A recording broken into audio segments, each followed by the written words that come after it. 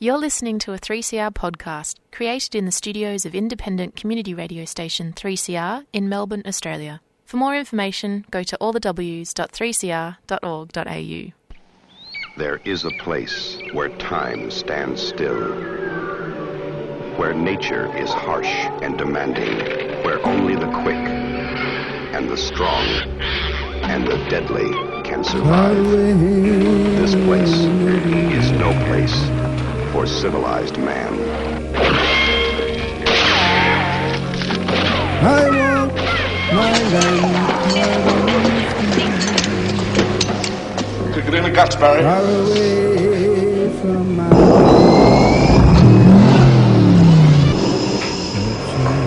All you've got to do now is pass the Australian culture test. 3 simple questions, 3 correct answers, and you go through that doorway to the greatest little country in the world. Hi, Annie here for Showreel, looking at things Australian and the moving image. And today we're talking with director Luke Eve, who is holed up in Spain but is finally getting a release of his pre-COVID movie, I Met a Girl. It is now out on Netflix Australia, New Zealand. I Met a Girl centres on Devon, a young musician who has schizophrenia. He is striving for a normal life. Surrounded by a caring, if not bemused family, he sets out to achieve his own life destiny through a search for a young woman he is certain is his soulmate. The others in his life aren't convinced she even exists. Lots of tension and lots of self-revelation for Devon, but also those around him. It is written by Glenn Dolman, who wrote Bloom and High Life, and begins in Perth and takes us across country to Sydney. Here's my chat with Luke. Now, remembering that the very first time I had anything to do with talking to you was around a film called Flying High. And in lots of ways, there's a relative similarity to the trajectory of this film because I Met a Girl, because it's really about someone who has mental health issues being allowed to have a real life, isn't it? Yeah, I think that's brought back nice memories of Flying High. Exactly that. Like Glenn, the writer, and I wanted to create a piece that was about, you know, the seriousness of mental health and of mental illness, but that it wasn't the end of your life. You know, it was about as long as there was a acceptance of that and a taking responsibility for that mental health situation, then a life could persist. You know, a life could exist. And I think that was the message that we wanted to get across. That just because somebody has a mental illness, it doesn't mean that's the end of it. You know, I think with majority of my work, I guess, in terms of that tackles mental health and mental illness is exactly that, like that it is just a fact of life for them, but, you know, life can still carry on. Yeah, well, it's quite captivating because you do it from the point of view of the person who's a lovely character, but you actually interrogate the importance to the support people to that person, how they define the support people themselves. Yeah. And again, one of the lovely aspects of Glenn's script, I think, was that, you know, the POV was very much from Devon, Brenton Thwaites' character, but, you know, mental health often has a massive impact and a massive effect on loved ones. And one of the strengths of the script, or one of the things that I loved, was that it wasn't just about how Brenton or how Devon would deal with that situation, but how those around him would also either suffer or deal with or be challenged by.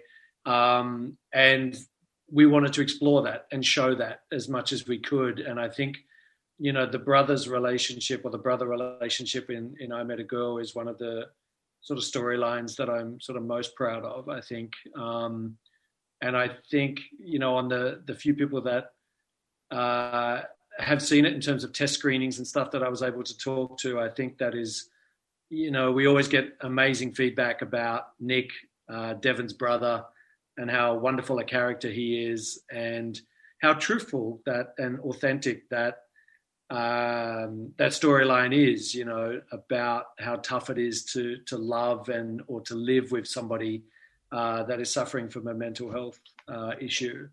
But it's not just that. It's actually how it self-defines. Like, it's a two-way street. It's not just that he's not just doing a good job as a loving brother, but actually you have to confront your own martyr complex, if you know what I mean. That's exactly right. Like, I think Nick becomes all consumed, I guess, with dealing with his brother, so much so that it starts defining him as a character, as a human being. And I think, his whole life becomes, or his whole life revolves around looking after Devon, to the point where that's his main purpose in life, or that's what he thinks his main purpose in life is. To the point where it comes at a cost of his own happiness to a degree, and his own ability to be able to live and love and, just relax. So, and then, the film also explores a little bit about when you take that relationship away, is Nick a bit lost, to a degree? I think that was really great. Right. Yeah, I love that as well, that care aspect and how that defines somebody. So. Yeah, and I love the way it's sort of like it's like a Russian doll sequence, because then they're holding on to a rope in a stormy sea, because it then moves on to the wife, who is also we should salute the wife, who is so caring of her. It's not like anybody's a rubbish person, if you know what I mean. No, but the thing I love about Zara Newman's character Olivia is that she is dropping truth bombs throughout the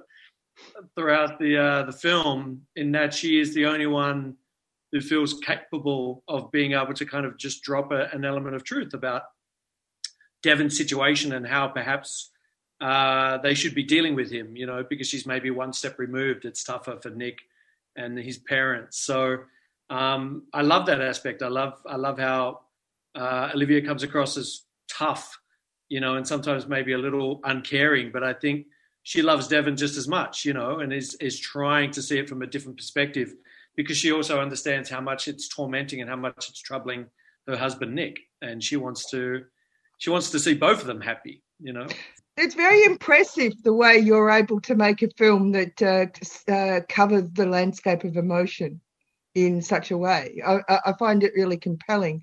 And I was also I found it really compelling watching how you were able to use, in very careful editing and placement, repetitive actions in a way that was so informative. Like, example, the brother and his breakfast routine.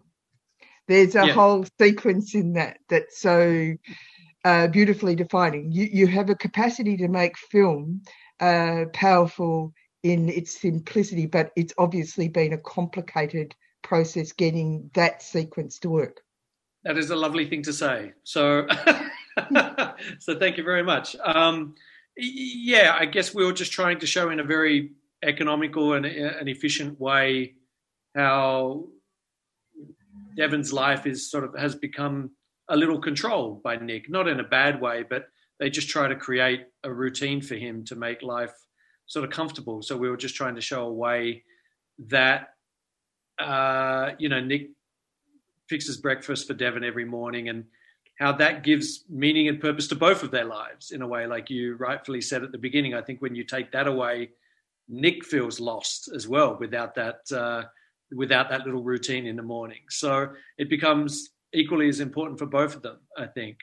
And it's hard in a way to kind of show so much story in a very short amount of time. But I think little devices like that help in some way. Well, I saw Brenton Thwaites in that film, A Conversation with God. And it's quite a different type of presence on screen, but he has a very strong presence How did you get him to be part of this project? Yeah, so Brenton, we were lucky enough to, like many years ago when Glenn and Adam and I first started working on the project, we talked about a sort of wish list for people, and you know, I'm sure a lot of filmmakers say this, but Brenton was, you know, with the actors that they end up getting, but Brenton was the top of our list. He was the person that we most wanted for that role. You know, he is such a charming, charismatic, vulnerable, fun. You know, he had all of these qualities that we thought Devon needed. And he's handsome too.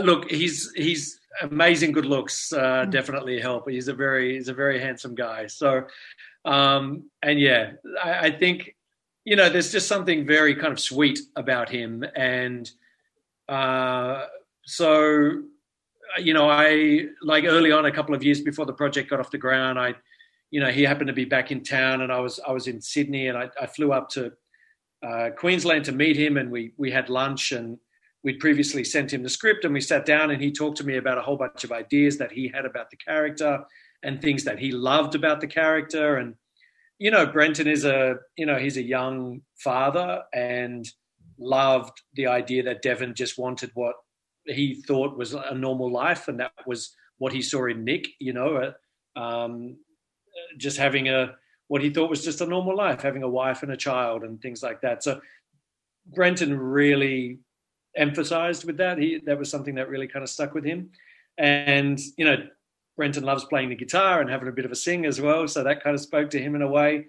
And so I loved instantly some of his thoughts about the character. So we just gelled, and he stayed on board for those couple of years that it took to, you know, finance the film and get it off the ground, which is always the way in Australia or anywhere really. Just independent films these days are just really hard endeavors. So he was a real champion of the project and stayed on until we got it off the ground. And then we were lucky to be able to shoot in a window that was between shooting windows of him on Titans at the moment, the DC series that he headlines. So it was great. And he was, just an absolute joy to work with. Like, he really is. Like, I cannot speak highly enough of his enthusiasm and passion for the project, and just, you know, turning up on days when he wasn't on set as well, just wanting to be a part of it, and just such a lovely, no ego, dedicated actor. It was wonderful to have him on board.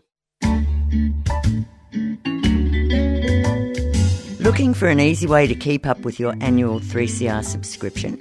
You can now set up an annual debit from your bank account or credit card, and once a year your payment will be automatically deducted. You can cancel at any time, and you'll get a reminder each year before payment. Be a constant supporter of Melbourne's precious independent community radio station and set up a recurring payment today. Just go to 3cr.org.au/subscribe.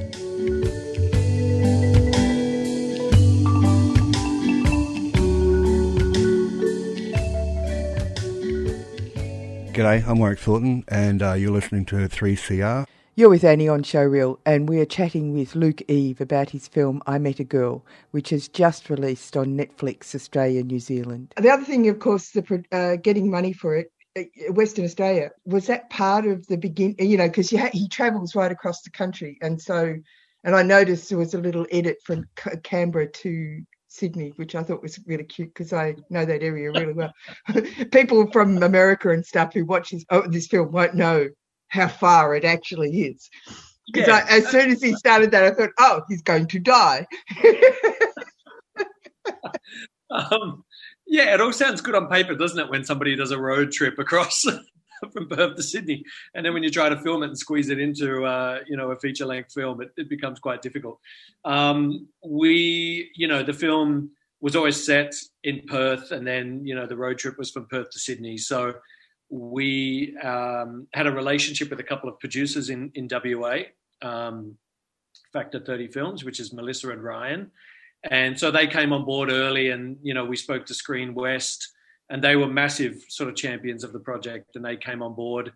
And we ended up shooting, 5.5 weeks or something of the 6 weeks in WA. So they were right behind it. I think Perth was showcased in a way that maybe Perth hasn't been showcased on film. I thought so too. It was nice.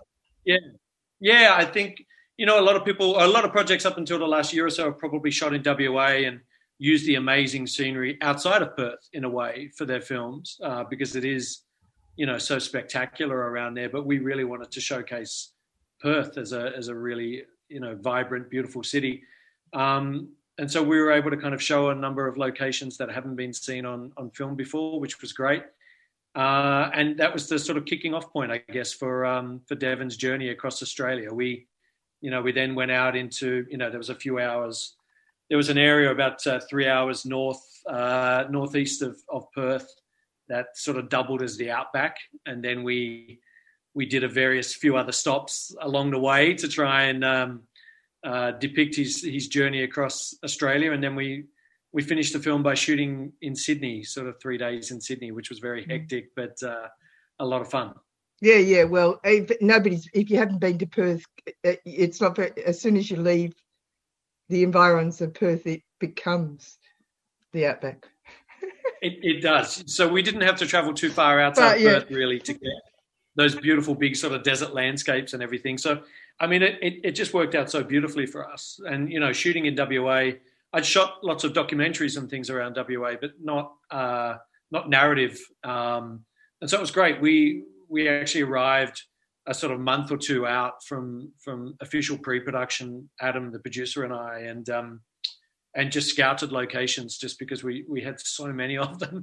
We had something like 60 locations, which is a little bit nuts for a sort of, lowish budget indie film. And so that was our biggest challenge in a way, was to just try and get 60 locations squeezed into a 30-day shoot and really try and put some production values up on screen, I think.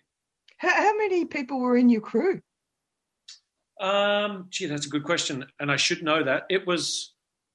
it wasn't like a massive crew, but it wasn't a tiny little, it was probably, God, I don't know. Do you mean like No, so you had a truck. You had a truck with all the engines. We had lighting and grips. It wasn't, and, so we had we had all the gear. No, it wasn't like a very low budget guerrilla or anything like that. It was it was a decent sized crew, but definitely not as big as some films, but it was a good sized kind of circus moving around WA. Yeah. So, all right. So you're getting better and better at this sort of like 60 locations is a lot. It's almost too many, I mean, we had more than that to begin with as well. And I remember our first AD sat us down and was like, look, you got to make some changes here, boys. And so we sat down, a couple of days, Glenn and I and Adam with a, red pen and chopped some stuff out and just to try and make it a little bit more doable. But it was, it's a very ambitious project, I think, and a very ambitious script. And Glenn wrote something very kind of beautiful and magical and something very unique, I think. And we really wanted to try and hold on to the essence of that as much as possible. So, you're trying to fight for, all of your locations and your actors and trying to hold on to that as much as possible to, increase the scope, I guess, of your movie and its production values and its appeal. So I'm very proud of what we put on screen at the end for, the budget and the resources and the time we had. But hopefully that works. Well, Glenn's actually a very complex writer, isn't he? It occurred to me, there's certain elements, for example, when he goes for a job seeking in the ending section and he goes into the music shop and the guy recognises him as a musician, not as a person with schizophrenia. Yes.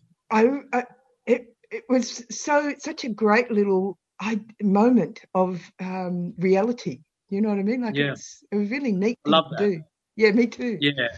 And I actually cried a little bit in this film. There was a couple of bits in it that just took my breath away. I just thought, good. I love that. Yeah. So do I. Love that. It's, I'm yet to, apart from some test screenings and things we had, it's, the release of the film has been fraught with, trying to navigate and juggle the pandemic. So it's been it's been tough. We were meant to release in certain cinemas around the world, and so I haven't been able to sit in any public screenings in a way, which has been a bit heartbreaking. But the couple of screenings that we have had have been, laughter and tears and, all the things that you want out of an audience. So that's lovely to hear that. Yeah. And it's going to be screened on Netflix because it has become quite difficult to get it out there. Yeah, it's been tricky to navigate how to release a film during this time. We played around and had several kind of options available to us in terms of how we would get it out there. And then we were lucky enough to secure a deal with Netflix. And I think that's fantastic for the film, obviously, in terms of eyeballs. Like I said, most filmmakers, obviously I would love to see it as in the cinema and things like that. And that was debated amongst us. And we just feel like, getting it out on Netflix really kind of increases the amount of eyeballs that we can get it in front of.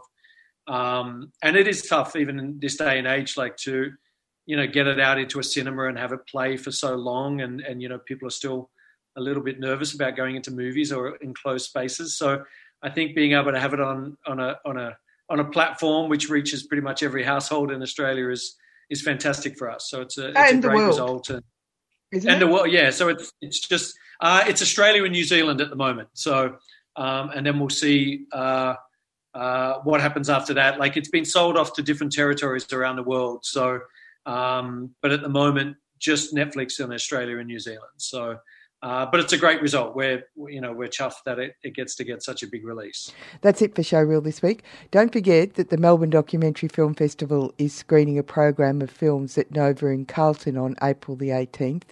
I noticed a film we featured a while ago, The Legend of Five, was showing on ABC Me recently, which is great to see. Also, Brazen Hussies got a screening on the ABC the other night and is available on iView, a must-watch doco on the growth of women's liberation in 1970s Australia. A quick word about a doco showing at Nova now, not Australian but extraordinary if politics and power are your purview. It's called Collective, a must-see. Anyway, that really is all for this week. Talk soon.